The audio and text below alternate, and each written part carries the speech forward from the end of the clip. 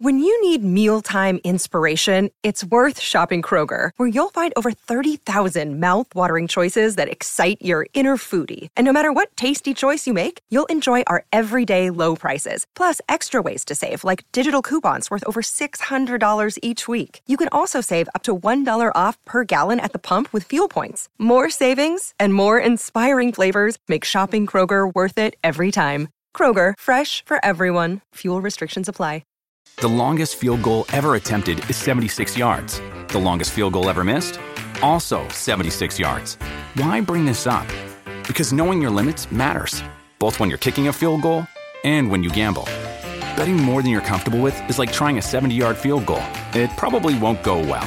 So set a limit when you gamble and stick to it. Want more helpful tips like this? Go to keepitfunohio.com for games, quizzes, and lots of ways to keep your gambling from getting out of hand.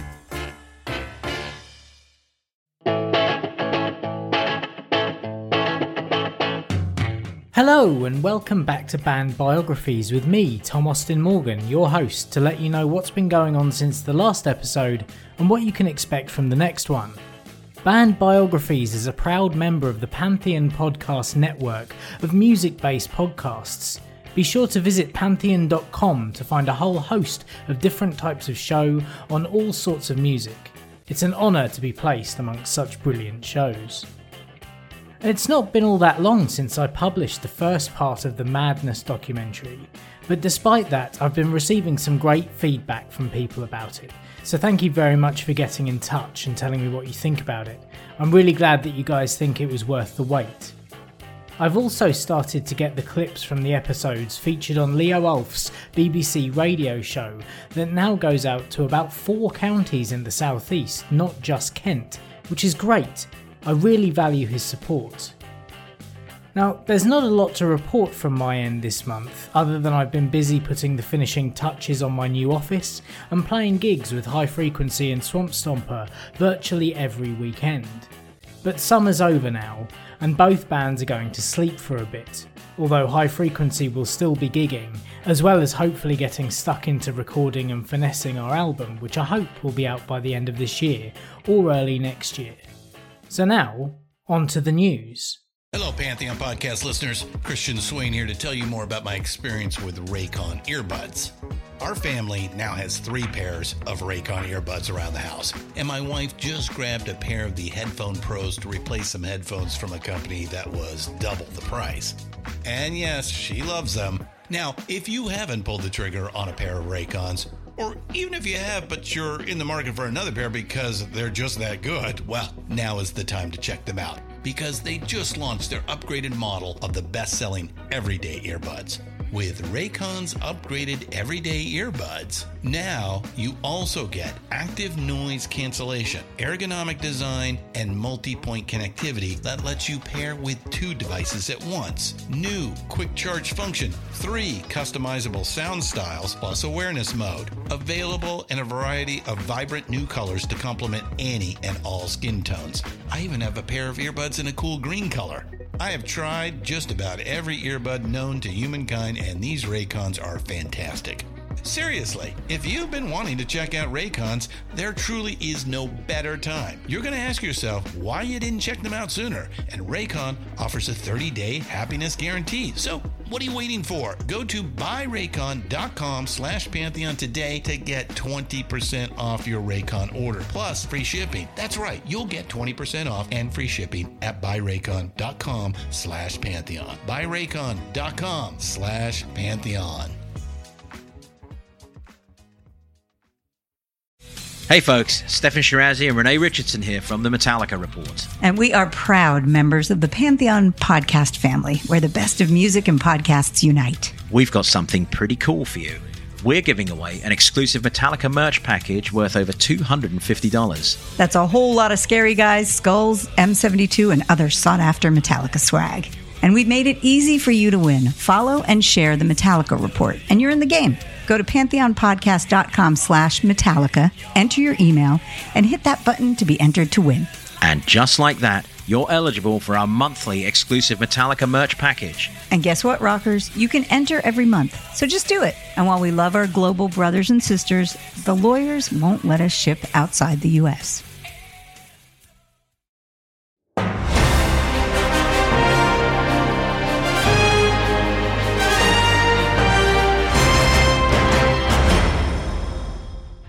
The day after the last Between Main Show episode went out, the other 3 members of Anti-Flag, Pat Thetic, Chris Head and Chris No. 2, published a statement via Rolling Stone magazine, thanking the women who have come forward with their stories for coming forward, and claimed that they've been deceived and condemned their former bandmate Justin Sane Geever. The statement in full read, "In the light of the recent article in Rolling Stone magazine, to Christina, Jen, Molly, Rebecca, Suzanne, Matt, Susie, Stephanie, Karina, Ella, Elizabeth, Hannah and Tally, we would like to say thank you for your courage in sharing the pain you have experienced, and to others who may yet come forward, while you don't owe anyone your story, please know that you are not alone and that we believe you. To Justin, we believe you are very sick and in need of serious professional help. We want to have compassion and have faith in restorative justice, but fuck you for hurting so many people, not just the ones who have bravely come forward, but anyone still carrying their pain internally. Fuck you for exploiting the work of the band and the many people associated with it for so long. As many predators do, it appears you used our beliefs as a cover for egregious activities that you clearly knew we could never condone. To everyone, we collectively and individually still have far more questions than answers in this moment. We have been learning of and processing all of this information in real time. We trusted Justin greatly and are now learning that we were deceived, lied to and kept in the dark for the entirety of our association. For Chris Barker, personally, Justin knew his history with trauma. His father had been convicted of sexual abuse of children and is currently incarcerated. His sister was a victim of abuse, and Chris himself was sexually abused by an older child in their neighbourhood. We share this to demonstrate that Justin was acutely aware of the visceral reaction we would have to such destructive behaviour, but also because sharing a stage for so long with someone you later learn is an accused predator has been incredibly painful to process and come to terms with. 2 things can be true. A person can be kind and selfless in one space, and a monster in another. Around 10:30 PM on July 18th, we were alerted that a podcast would be released the next morning detailing a sexual assault involving Justin. We forwarded a message to him that previewed the episode and contained a photo and name. Justin responded that he did not know this person. The next morning, when the 3 of us heard Christina's story, it became apparent to us that he was lying. To be true to the values we embraced for decades, we quit the band immediately and without hesitation. The 3 of us removed the band's internet presence in an attempt to limit spaces for people to attack, antagonise or harm Christina, as we tried to get a grasp on this shocking information. As more details have been shared since the release of the podcast, we've been waiting for Justin to do the right thing. Given his lack of contrition in any meaningful way, it's very clear that he is absolutely not the person we were led to believe him to be. We are unsure where our path will lead us. Right now, words feel hollow, and no statement can alleviate the suffering that has been caused. We have a great deal to learn ourselves, with much soul-searching and introspection ahead. There will have to be a lot of therapy and devotion of time and resources to places that are equipped to help with these kinds of traumas. The 3 of us are still in shock and grieving, but mostly our hearts are broken for every victim. We are deeply saddened by every one of your painful stories and will forever be grateful for your courage in sharing them. Love, healing and justice to all survivors, Pat, Chris and Chris. It still baffles me that it's taken them this long to release a statement distancing themselves from Justin, but I suppose at least they've said something. As well as embarking on what the band called their last tour despite the protestation of the band's mascot Bougie Boy, Devo have announced that they will also be releasing a box set to commemorate their 50th anniversary. It's called 50 Years of De-Evolution 1973 to 2023 and features 50 songs including deep cuts and rarities along with the hits. The box set is available over 4 vinyl records or 2 CDs, and the deluxe edition comes with a 28-page book, a red Energy Dome paper hat, and an air freshener. A remastered version of the song Disco Dancer has also been released. In a statement released along with the announcement, Mark Mothersbaugh said, This box set represents a great cross-section of early experiments and later creations. I was looking to create a new sound, a concept in art, and music that represented a new way of thinking about life on planet Earth. With Devo, I think we did just that. Farewell to the first 50, let's get the next 50 started. Russian activist punk group Pussy Riot have announced North American tour dates in November and December, beginning at the Rialto Theatre in Montreal on the 1st of November and finishing up at Warsaw in Brooklyn, New York. For this tour, the band is made up of Diana Burkott, Maria Alekina, Olga Borisova and Alina Petrova. Nadia Tolokonnikova, the face of the group, released a statement on Instagram about her involvement in the tour, which reads, "For transparency, so no one of you rioters is surprised, I'm not a part of the Riot Days tour. It's a theatrical show about our punk prayer story based on Masha's prison memoir. I spend quiet work days in my geo-anonymous art studio, focusing on creating a new body of conceptual political artwork for the exhibitions in 2023 to 2025. I play shows and appear in public extremely rarely, but loudly." Supporting Pussy Riot on the tour are Lisa Ann, Sloppy Jane, Pink Shift, Thick and Death Valley Girls. Pussy Riot will also be playing a New Year's Eve show with the Dwarves at the Kilowatt in San Francisco. Bad Religion and the Dwarves are playing 4 shows in October, starting on the 10th at the Union in Salt Lake City, Utah, the Mission Ballroom in Denver, Colorado on the 12th, the Astro Indoor Theatre in La Vista, Nevada on the 13th, and the Factory in Chesterfield, Missouri on the 14th. The band Speed of Light will open on all dates. Dwarves also have 4 of their own shows with Direct Hit in November. The bands will be playing the Craft House in Pittsburgh, Pennsylvania on the 8th, Ace of Cups Bar in Columbus, Ohio on the 9th, the Melody Inn in Indianapolis, Indiana on the 10th, and Reggie's Live in Chicago, Illinois on the 12th. According to Harley Flanagan, lead singer and bassist of New York hardcore band Cro-Mags, he was attacked before the band's show at Cafe 611 in Frederick, Maryland on the 12th of September.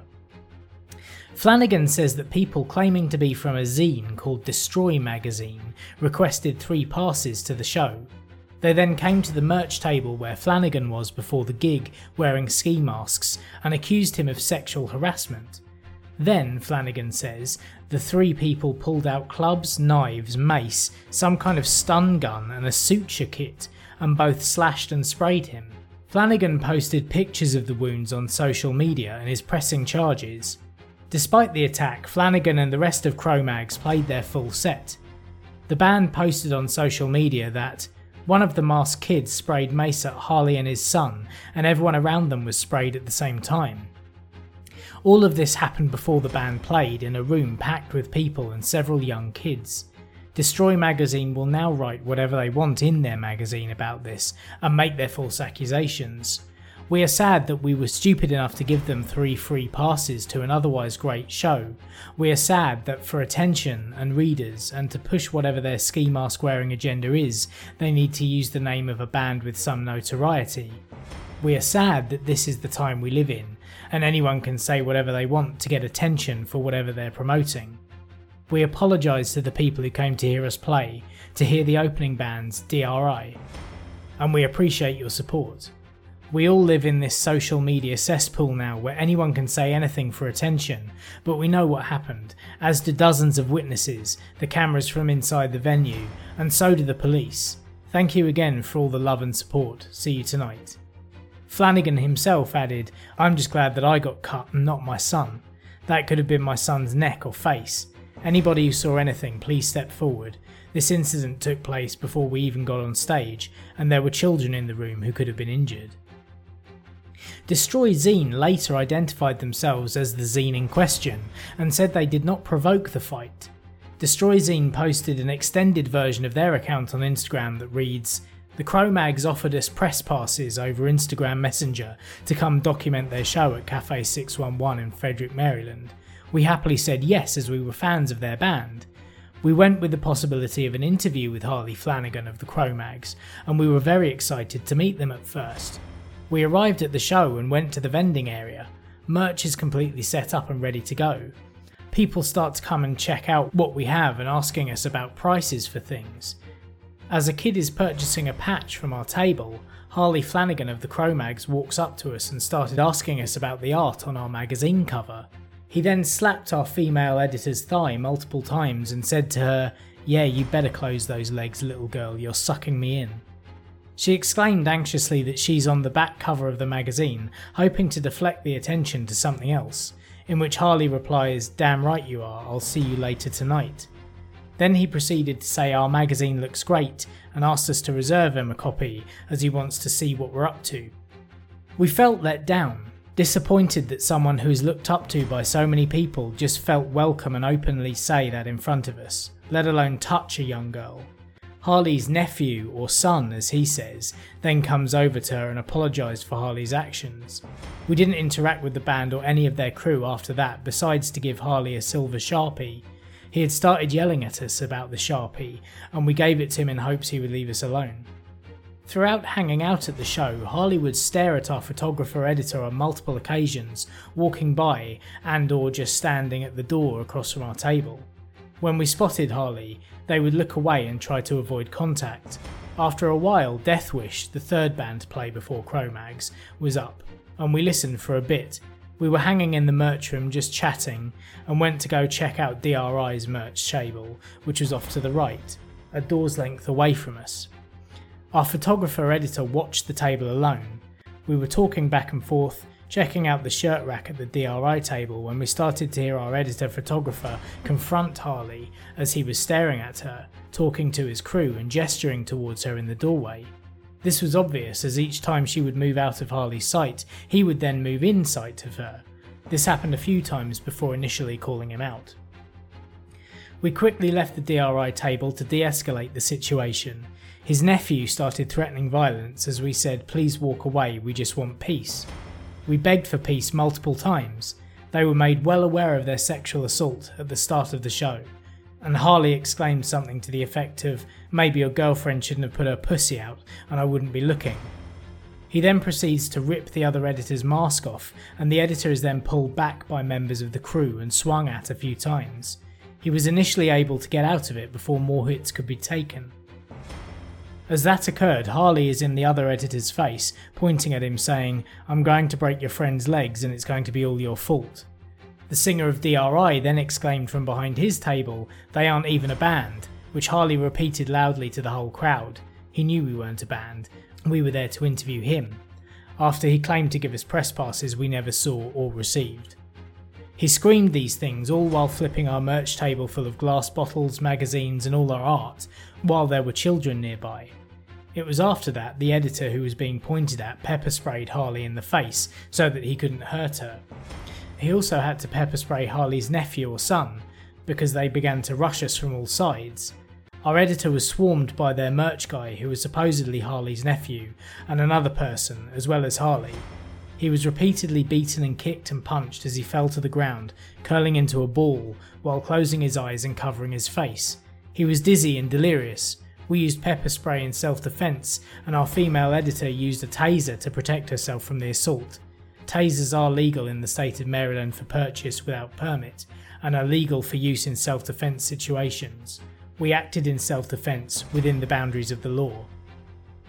Our female photographer went to save our editor, but she was grabbed by her arm by one person while another man named Don Ramirez grabbed her by the throat. Don Ramirez is a former adjunct faculty at Shepherd University and self-proclaimed former employee of the Frederick Psychiatric Unit. They twisted her arm and said they were going to break it. Harley then jumps on top of her, but she kicked him in the groin. He then exclaimed, "You little bitch," while holding himself and then buckling. Eventually we were able to get free and we attempted to escape the assault. Harley then grabs his double-edged dagger from the floor which had been in his pocket and points it at our other female photographer and backs her out the door while saying, "Get her the fuck out of here." This happened while the other editor watched from the doorway in fear, being repeatedly punched by multiple people as the vocalist of DRI blocked him from helping her. After everyone was able to get out of the situation, Harley then takes our bag and starts stealing stuff from inside it. One thing in it being a sewing kit made for sewing band patches. We had come to the show excited for our new patches. This kit also had floss in it, which was used for sewing patches. Harley stole the money out of the bag and everything else in it. He was seen by the show promoter's daughter and other people. Afterwards, Harley continued to smash the merchandise on the ground, and when a friend of ours came to pick it up for us, Harley ripped it out of their hands and threw it into the trash outside. We had to flee the scene as we were kicked out and barred by people claiming to be security. One of these men was Don Ramirez, who posted on Facebook later admitting to his actions. He was not security, and he has been actively bragging about his choices. He also can be quoted from a Facebook post he made that the editor who was beaten to the ground begged him to "get me out of here." Since then, we have been harassed online by fans of the Cro-Mags and also Don Ramirez. Harley Flanagan has made multiple posts in which he weaves a tale that changes each time. He has been inviting his fans to come up to us online, and some fans of Cro-Mags are even threatening to hurt and jump us while sharing the Cro-Mags song Street Justice. They clearly wanted to hurt us, and we wanted to get away and protect ourselves. Since we've escaped, we've done plenty of research on Harley Flanagan and learnt that he has stabbed multiple people, including his own former band members. We also discovered that he has sexually assaulted girls in the past. We even discovered he was a proud Nazi. Had we known of his criminal past, we would not have accepted his fake offering of press passes, which we never saw or received. We feel as though we were cornered by the Cro-Mags, who were acting intoxicated and set up to be assaulted. Our female editor was a victim of Harley's unwanted sexual advances, harassment and sexual assault. We acted in self-defence and are shocked, appalled and deeply disappointed by the way the Cro-Mags, their vocalist Harley Flanagan, his nephew or son as he claims, and Don Ramirez assaulted us. We encourage everyone to come forward as witnesses and to share their story. Please keep your friends and family safe at shows in the world. We love you all. Flanagan then stated that the Destroy account was false and that the band is pressing charges. He also addressed the Destroy zine side of the story, saying, "The truth doesn't matter anymore. It's all about getting likes, getting clicks, getting views, and in this particular case, selling magazines. But if you're a musician, a comedian, actor, politician, or anyone in the public eye, you're a target. Think about John Lennon and Dimebag. I'm a nobody. I'm not comparing myself to them. I'm just saying any kind of fame or popularity makes you a target for fame seekers, and it's fucked up. Everyone who was there and saw what happens knows what happened, and the truth will come out, but nobody will care when it does. Thank you to everybody who is not jumping on the bandwagon, everybody who's actually waiting to hear the truth. Thank you to all the people supporting me and my family. A lot of people are coming out and supporting me that I would never expected, and I thank you all." A later statement still by witnesses, including the owner of the venue and the support band DRI, the group from the zine came in and set up a table to sell their magazine. Prior to the show, in a room filled with people, including small children and Harley's son, a man and woman from the magazine approached the Cro-Mags merch table next to theirs and started talking. She shared that she was the model on the back cover. Flanagan, in front of his son, said, "Looks cool, I'll pick one up after the show," and walked away.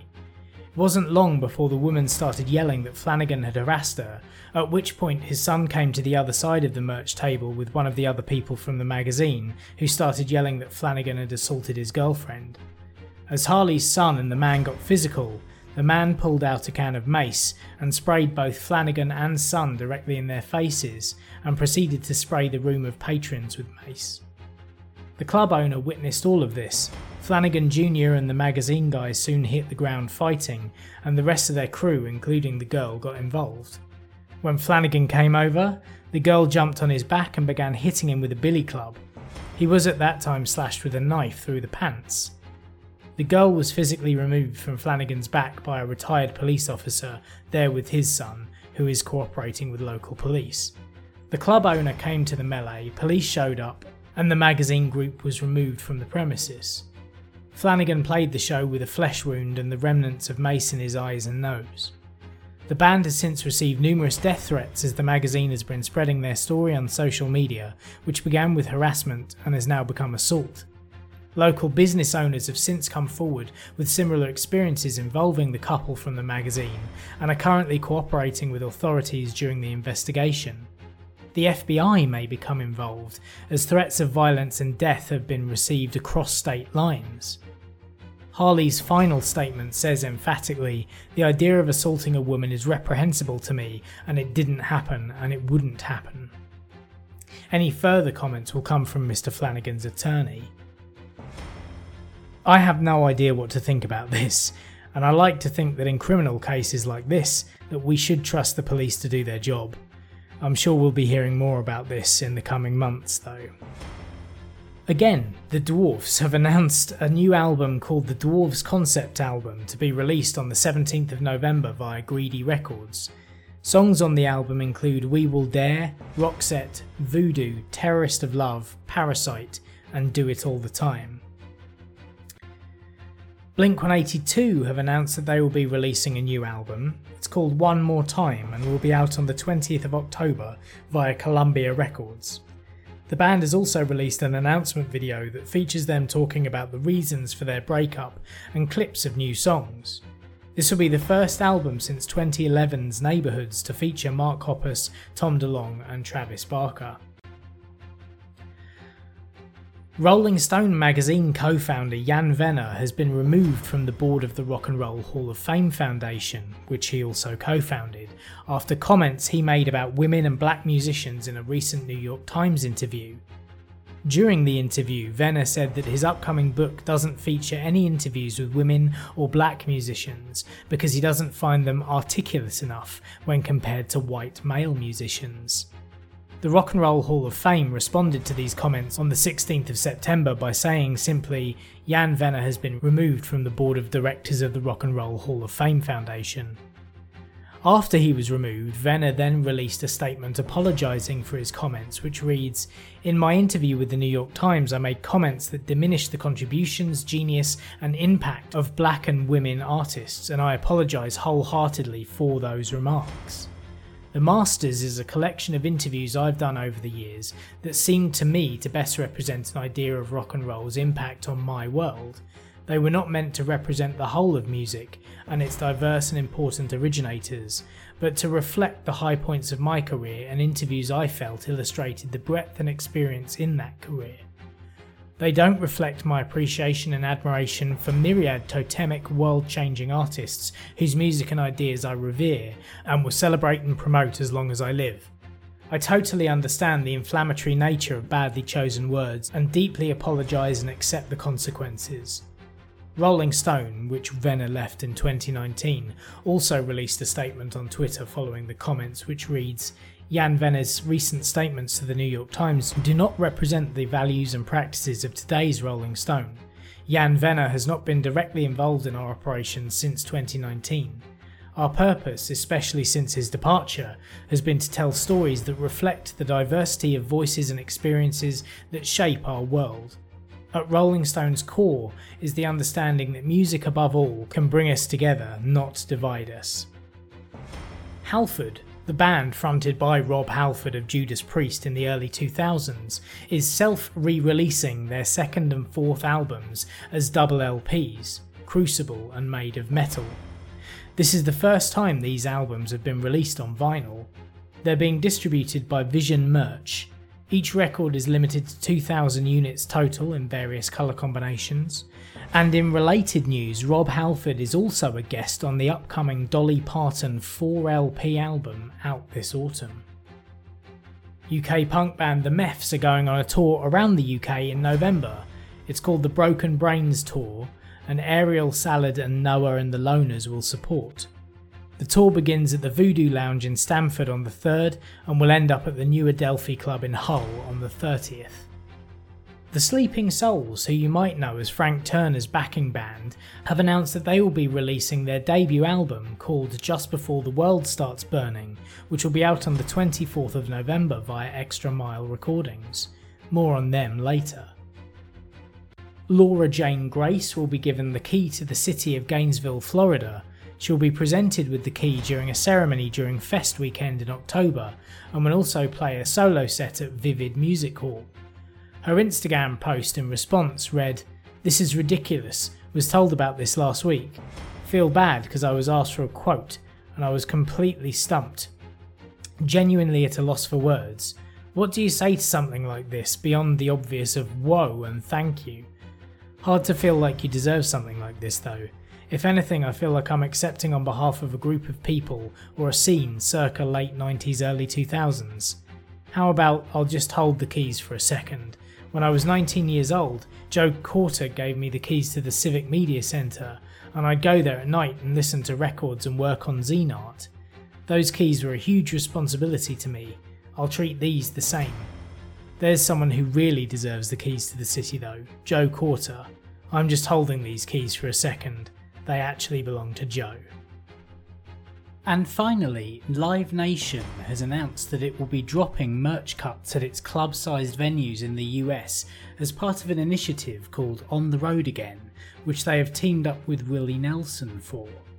Along with 100% of merch sales going to artists, the programme will also offer a $1,500 stipend per show to all headlining and support acts to help with fuel and travel costs. Financial bonuses will also be given to local promoters, tour representatives and venue crew members who have worked over 500 hours over the course of this year. It will be rolled out over the next few months at venues including all of the House of Blues and Fillmore locations. This comes after artists such as Jeff Rosenstock began sharing breakdowns of how much in merch cuts they have to pay venues while on tour. In response to this announcement, Laura Jane Grace has launched a petition on MoveOn.org calling for Live Nation, AEG and all venues and promoters to end merch cuts nationwide for artists and fans. The description for the petition reads in part, "This week Live Nation announced it would stop taking merch cuts at some of its venues. While it's a start, there are nearly 100 Live Nation venues this does not apply to, and many more venues nationwide owned and operated by other companies. Every venue and promoter must follow suit.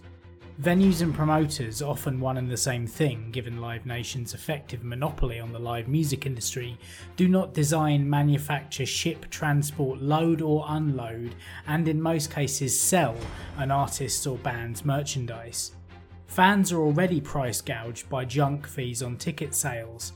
Taking a cut of merchandise sales from artists not only drives up the cost of merchandise for fans, it also creates a situation for musicians where making ends meet is even more difficult in an already predatory industry.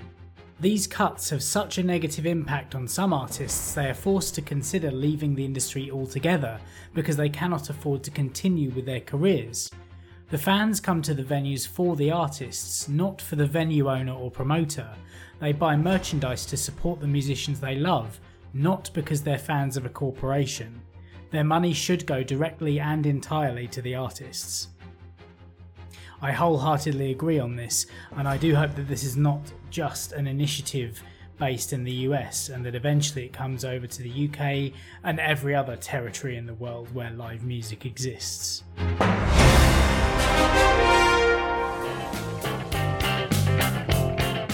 And that leads me on to all the singles and albums that have been released this month. Starting with the singles as ever, on the 7th of September, Aussie drum and bass legends Pendulum released the single Colour Fast. It's a slower than usual track for them, clocking in at 3 minutes and 45 seconds, but winds up in its choruses and drops out before crescendoing in a final chorus for the last 30 seconds. Colour Fast contains all the elements I love from this band. On the 8th of September, London pop-punk band Lucky Hit released their first EP under their new name, called Echoes and Ashes, which includes 5 tracks: Obvious Sucker, Echoes and Ashes, Shoebox Memories, Hungover and Waking Up.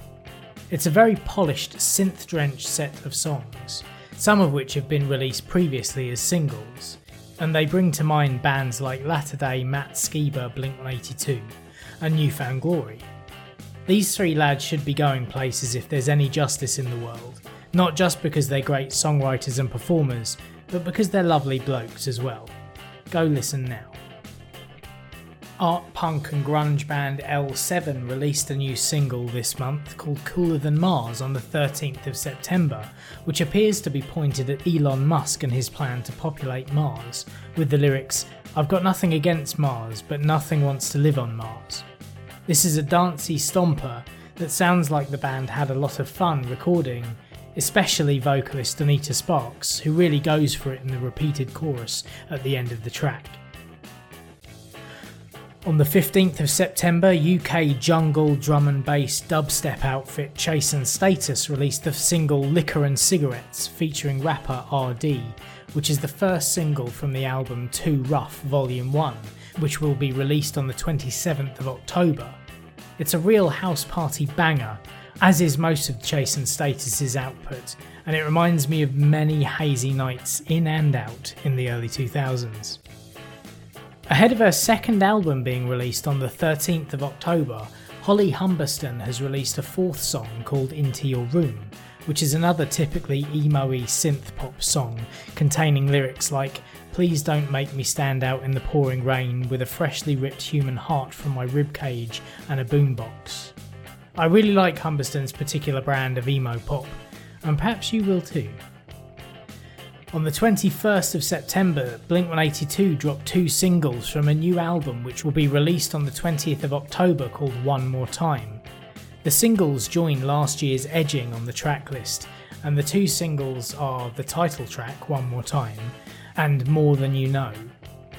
More Than You Know is an incredibly heavy song from the recently reunited Californian three-piece, but it still has the sound of Blink of old, while introducing pummeling double bass kicks from drummer Travis Barker, quiet verses from bassist Mark Hoppus, and shouted choruses from guitarist Tom DeLonge.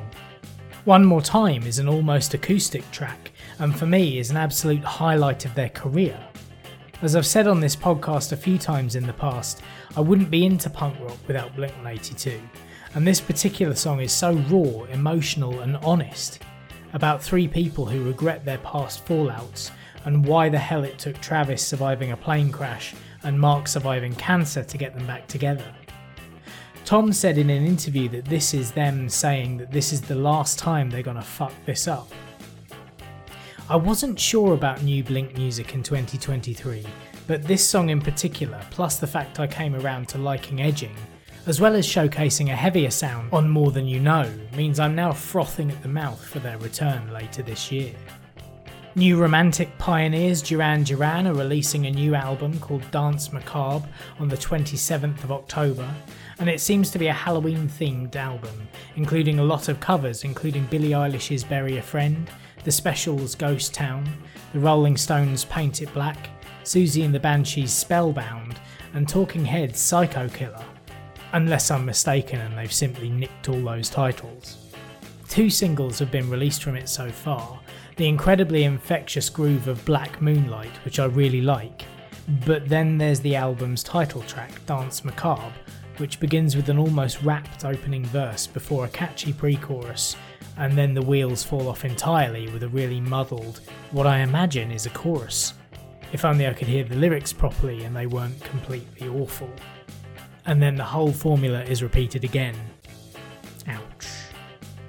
On the 18th of September, Frank Turner's backing band The Sleeping Souls released the song Rivals from their upcoming solo Can a Band Be a Solo Act?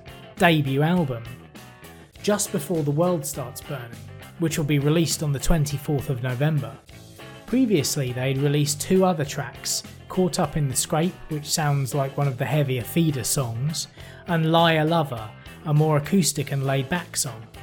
Rivals, however, is a snarling, aggressive punk song about sibling rivalry in a family that's breaking up, and how those closest to you can be the most harmful. On the 20th of September, Nottingham punk rappers Sleaford Mods released the first song off a 6-track EP called More UK Grim, which will be out on the 20th of October. The song is called Big Pharma, which is a pretty typical mix of minimalist electronic backing over which Jason Williams spews his social commentary and Tory bashing lyrics. I assume the tracks, one of which is a remix of another song on the EP, were made for the previously released UK Grim album, but weren't strong enough to be included on the track listing. But we'll find out when it's released, I guess. Friend of the show and former guest Laurie Black is releasing her second album on the 13th of October called Angst Music. Ahead of that, she's released 2 singles this month, the previously released Space Junk about the futility of the new space race between business owners like Elon Musk and Jeff Bezos, and Content Warning about the pressure on artists like her that feel they constantly need to put out content and the effect that has on her mental health, which we kind of touched upon in the interview earlier this year. Lori is a great person and makes some really witty industrial music. Check her out if you haven't already. On the 26th of September, Frank Carter and the Rattlesnakes dropped the first single from their upcoming album Dark Rainbow, which will be released on the 26th of January 2024. The single is called Man of the Hour and is a much softer ballad-style song, more in line with Frank's work with his previous project Pure Love.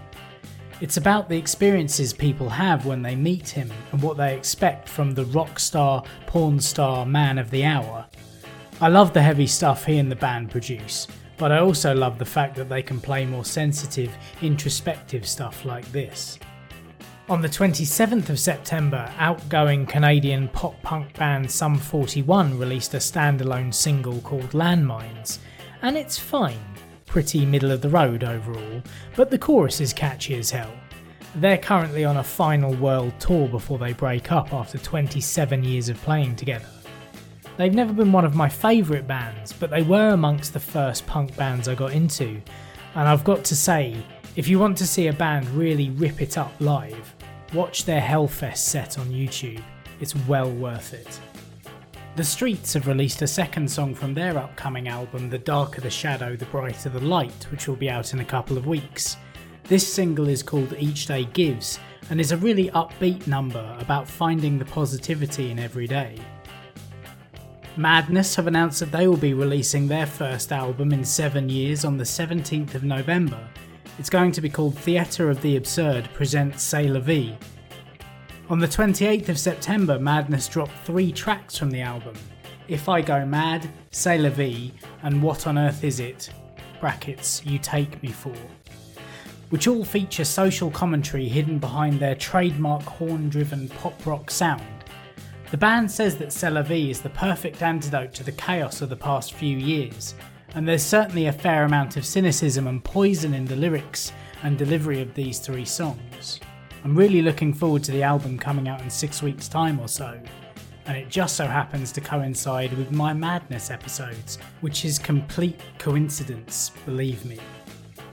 Also on the 29th, the Rolling Stones released a second single from their upcoming album Hackney Diamonds called Sweet Sounds of Heaven. They've augmented this spiritual sequel to You Can't Always Get What You Want with some real musical royalty. For a start, Mick Jagger's drawling delivery is joined at the 2-minute mark by Lady Gaga, who begins only by adding accents to the end of each line of the second verse, before getting to really shine from the first chorus onwards by giving a much more raw and punchy gospel-style vocal than her typically pop sound. Secondly, Stevie Wonder joins in, adding piano, Fender Rhodes and Moog bass to the song, which wanders off into a free-flowing jam session from about the 5-minute mark, where all of the musicians and vocalists really get to showcase each other's talents and ushering in a massive crescendo. Am I becoming a Rolling Stones fan? U2 are clearly an easy target for cynical music fans, but they're definitely doing well for themselves. They released their first new single in 2 years on the 29th of September called Atomic City, which seems to be recalling their earlier post-punk sound with hooks that sound like more grown-up siblings to those used on Sunday Bloody Sunday. The band describes Atomic City as a homage to the magnetic spirit of 70s post-punk, with a nod to Blondie, whose pioneering work with Giorgio Moroder inspired and influenced the band. Fresh off the back of their second #1 album in a row, Wigan-based indie rockers The Lathams also released a standalone single on the 29th of September called Thoughts of a Child, which is a really upbeat acoustic-driven number. This band don't seem to have a limit on quality songs in their bank, which is really surprising and refreshing for such a young band. They might be a little bit middle of the road for some, but they are certainly extremely talented songwriters. An artist I'd all but forgotten about, Barnes Courtney, also released a new single on the 29th of September called Young in America, which is about as Springsteen-esque as a 32-year-old from Buckinghamshire can get, I'd imagine. I really enjoyed his first album, The Attractions of Youth from 2017, but completely spaced on the 2019 follow-up called 404, and it seems he's released a few singles in the past couple of years. Perhaps a new album will be coming soon. If the tracks are as good as this one, it'll be a banger. And now on to the albums from September. Now, I knew Electric Six was still a band. I only possessed their debut classic cock rock outing Fire from 2003. How is that album 20 years old? However, I didn't know they've basically released an album almost every year, sometimes two, ever since. On the 8th of September, the Detroit band released their 15th studio album, Turquoise, and it encompasses all the elements that they've included on and off over their career to date. Opening with the chilled lo-fi beats of Take Me to the Sugar, a slow-burning but infectiously catchy number, the track could be setting the scene for a slightly more mellow outing from Electric Six. And, at points, that certainly feels the case. Title track Turquoise musically settles into a relaxed summertime lilt, where warm and clean guitars provide the backdrop for Dick Valentine's peacefully delivered lyrics of Paranoia. Staten Island Ass Squad is another low-key groover despite the title, where pulsating bass lines harmoniously clash with soaring Mellotron synths. While Electric Six have always dabbled in the laid back, there's plenty for those who prefer rockier numbers too. In particular, Panic Panic and Dr. K both have fuzzy rock tones, with the latter introducing new wave synths to complement, whereas Skyrocketing brings some power chord chugging and noodling guitar leads into the fray. Elsewhere on the album, the band stray even further afield stylistically. With Born to be Ridiculed, Valentine leads a country-infused stomp that's part Bruce Springsteen and part Jim Jones Revenue, thanks to its Americana vibes and tinkling pianos. Units of Time goes full throttle into acoustic strumming and slide guitars, giving a casual barstool bluegrass vibe to a litany of time-related puns. The sibling track Widow of Time sounds like frenetic ballroom swing. It's varied for sure, but what unites Electric Six's eclectic mix of musical styles is the constant of Dick Valentine and his nonsensical, non-sequitur-laden lyrics. From casual doomsayer to schmoozing machismo, Valentine reels off ingeniously ridiculous turns of phrase with all the easy charm and charisma of a seasoned pro. It takes a certain kind of craftsman to surmise the last few years of global events, with lines like, "To think that we used to live in fear of the atom bomb, now we're ordering our sandwiches from shit.com. At 14 tracks and 46 minutes long, it's possible that the album is a bit bloated, and there are certainly some tracks on here that could quite easily have been jettisoned as B-sides.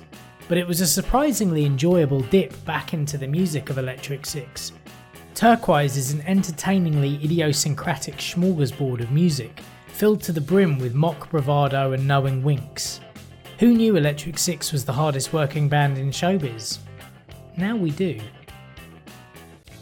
Sea of Mirrors is the 11th studio album by Wirral-based psychedelic folk rockers The Coral. I'll be completely open and admit I've not listened to the band's output since their second album in 2003. So I've not kept up to date with them either, despite cranking out albums pretty regularly ever since. Sea of Mirrors is a really delicate album, part psychedelic folk and part spaghetti western soundtrack, which really washes over you with all the tracks bleeding into each other, despite not being mixed into a continuous track. This is one of those albums that I'd imagine would sound great lying on something comfortable while indulging in a bit of the devil's lettuce, while imagining the sunset-soaked horizons towards which you're accompanying the protagonist singing these songs, which is finally revealed to be played by actor Cillian Murphy, who provides a spoken word closing to the final track, Oceans Apart. Released on the same day, the 8th of September, was a vinyl-only release called Holy Joe's Coral Island Medicine Show, which I've not heard but is a companion piece to Sea of Mirrors, featuring the singer and drummer's grandfather as a midnight radio DJ fielding dedications from listeners in the middle of an out-of-season seaside town, which was apparently dreamed up on a similar double album combo in 2021 called Coral Island, which came in 2 parts, Welcome to Coral Island and The Ghost of Coral Island. It seems that in the last 2 decades, the Coral have massively increased the scope of their music, and more than that, their art. Sea of Mirrors is a beautiful sounding album, and one that you should definitely check out. It's sublime. After releasing 4 tracks, which seems to be a thing that bands are doing nowadays, Slipknot and Stone Sour frontman Corey Taylor released his second solo album, CMF2, on the 15th of September. A mandolin-led opening track might not be what you'd expect from the lead singer of the 2 heavy metal bands, but that's what you get here as he asks you to take a breath and enjoy the show.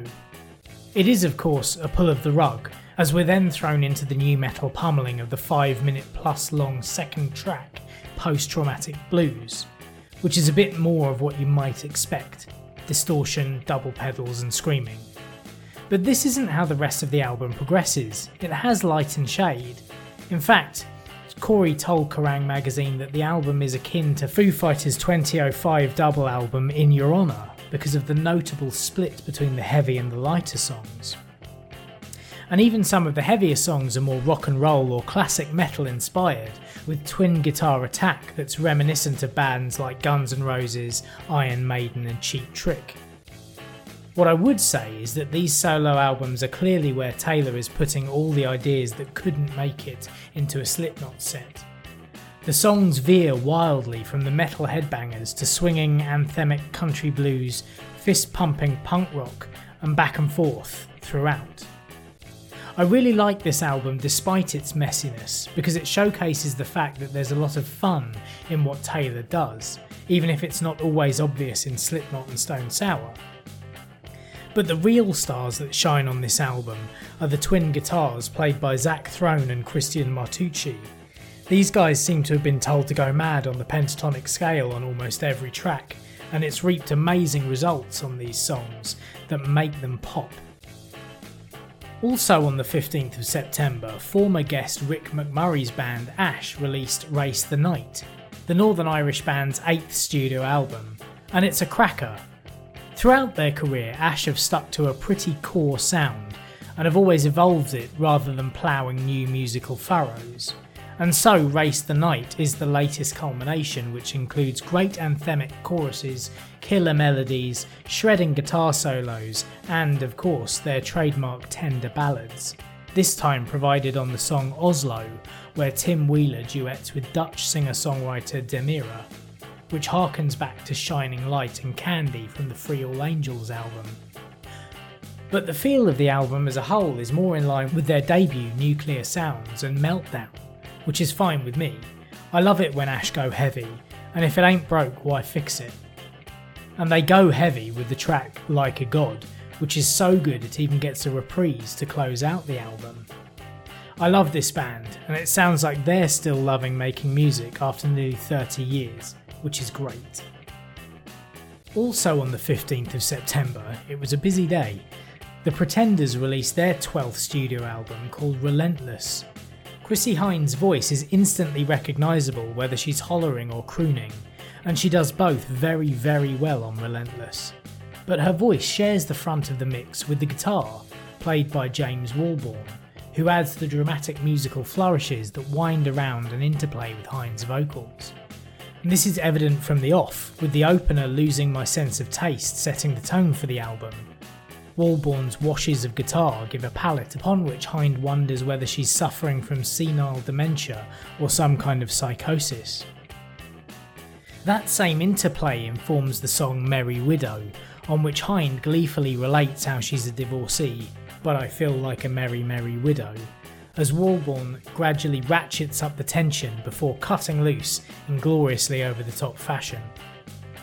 Elsewhere on the album, A Love and Let the Sun Come In recall the jangle of the Pretenders' early 80s Imperial phase. The ballads are equally well executed, most notably the closer I Think About You Daily, with Radiohead's Johnny Greenwood's hypnotic string arrangement allowing, or perhaps forcing Hind to drop her trademark swagger and scowling vocal delivery to become more vulnerable, which imbues the song with a powerful sense of regret and vulnerability. It's a masterful album from a band, though really only Hind, that has been putting out quality material for the best part of 45 years, though I wouldn't say it's an essential album. Despite being on a farewell tour with NoFX, singer and bassist Fat Mike has also opened the Punk Rock Museum in Las Vegas, formed a new band called Co-Defendants, and launched an underwear line. But the most left field move was yet to come.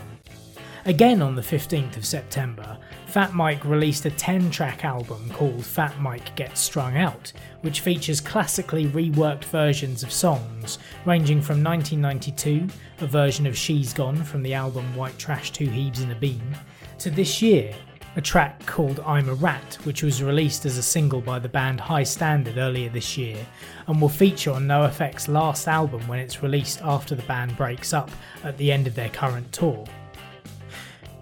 It's really impressive that these quite raucous and at times breakneck punk songs can be transposed so beautifully for a chamber orchestra.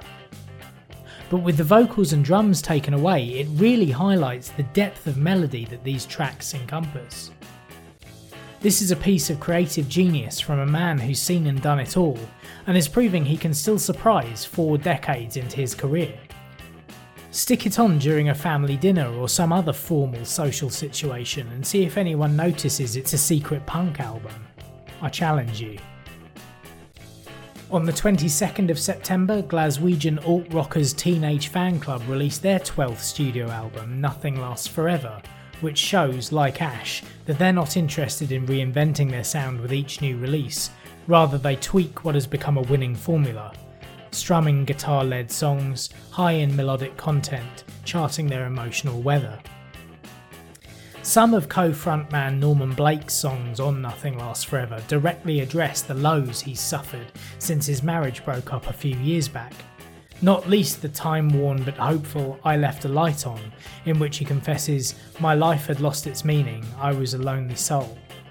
It's one of 3 songs with the word light in the title, possibly a signifier of the brighter mood throughout. For example, in Back to the Light, Blake joyously details the ending of a gig and the sheer wonder of jumping back on the tour bus before motoring off into the night. It's a heartwarming look into the future for a band that's been doing this for over 30 years now. Teenage Fanclub's Raymond McGinley told Far Out magazine when discussing their mindset during the album's creation, "We're trying to look on the positive side of things. We like to enjoy life. It's easy to get angry about everything, but it doesn't really do you any good." Kurt Baker is someone I was supposed to have on the show to talk about his music during the summer, but I was in the middle of a lot of stuff, as I've mentioned before, and I totally messed up my chance by confusing my time zones, which was a real shame because I instantly became a fan of his music, which is a modern take on Elvis Costello and the Attractions and 60s garage punk. I hope to catch up with him again someday. Anyway, Kurt released his latest album Rock and Roll Club on the 29th of September, and it shows a certain expansion of sound which borders on Oasis-style swaggering rock and roll with a hint of the Attractions, augmented by a bit of T-Rex style glam rock stomping and disco funk. Baker makes fun music to have a good time to, and Rock and Roll Club is no exception. It's really worth a listen, as is his whole back catalogue. And now on to punk royalty. From working with the likes of The Clash and Bob Marley to colliding genres with Big Audio Dynamite, still presenting his own radio show on BBC Six Music, winning a Grammy and receiving an honorary doctorate for his contribution to culture, Don Letts appears to have done it all. Indeed, along with the release of his best-selling autobiography There and Back Again last year, and Rebel Dread, a film documenting his life released this year, he'd be forgiven for thinking he had. But there's one thing the 66-year-old polymath hasn't done, until now. Don Letts' debut album, Outer Sync, is a heady cocktail of dubbed-out bass-heavy rhythms, island vibes and spoken word, juxtaposed with melodic hooks and harmonies. The album is exactly what you'd anticipate a Don Letts project to sound like. Out of Sync, the title track, is also notable as one of a few songs that can introduce such a storied life within a single verse, which goes, "Now because of my duality, raised on pop and bass, didn't really bother me because it's all about the taste. I'm the vinyl generation and that's how I got my start, combining clothes and music, and I turned it into art." And that's just the introduction. Don goes on to reflect upon the changing world around him and his own shifting perceptions. Featuring 11 mostly self-written tracks produced by dub producer Gaudi after Youth from Killing Joke suggested the pair work together, Out of Sync represents Letz's myriad tastes and interests, as well as his unique worldview. It also features an array of guests, including the legendary Terry Hall of The Specials, the Flaming Lips' Wayne Coyne, Lovers Rock Queen Holly Cook, Zoe Devlin Love of Alabama 3, and Don's daughter Honor, who sings on the sitar-studded electronic groove Civilization. Collectively, it's a snapshot of who Don Letts really is, in the here and now. He says, "For better or worse, this is me, although I ain't saying I've got it down. As the lyrics in the single's chorus readily acknowledges, ultimately, the album's a soundtrack to my mind with some cool bass lines, mirroring the sum total of my cultural journey and reflecting the duality of my existence, which is black and British. It's certainly an eclectic listen. Give it a spin, see what you think of it, and let me know." And now for the next episode. I'm not sure that there will be an episode out in October, mainly because I've spent so long building my office and gigging with my bands that I really haven't had time to get anything done. In fact, I had to postpone a few interviews because of it all, which is not great, but is a reflection of how little time I've had. But never fear, I'll get those recorded at some point, one with a returning guest, fingers crossed. As I have a dedicated space now that's actually comfortable, rather than the slowly rotting shed I used to occasionally record in when the weather was warm enough, I'm going to get back on it, as well as recording the second half of the Madness documentary, alongside working my arse off and hopefully putting some finishing touches to the new High Frequency album. So I'm going to get on with that right now. Please do get in touch about the music you're listening to, whether you've got differing opinions on the songs and albums I've talked about today, or just for a general chat on all the social media platforms and the email address that's included in the show notes of this episode. So until next time, take good care of yourself, pick someone else up if they fall down, and see you in the pit.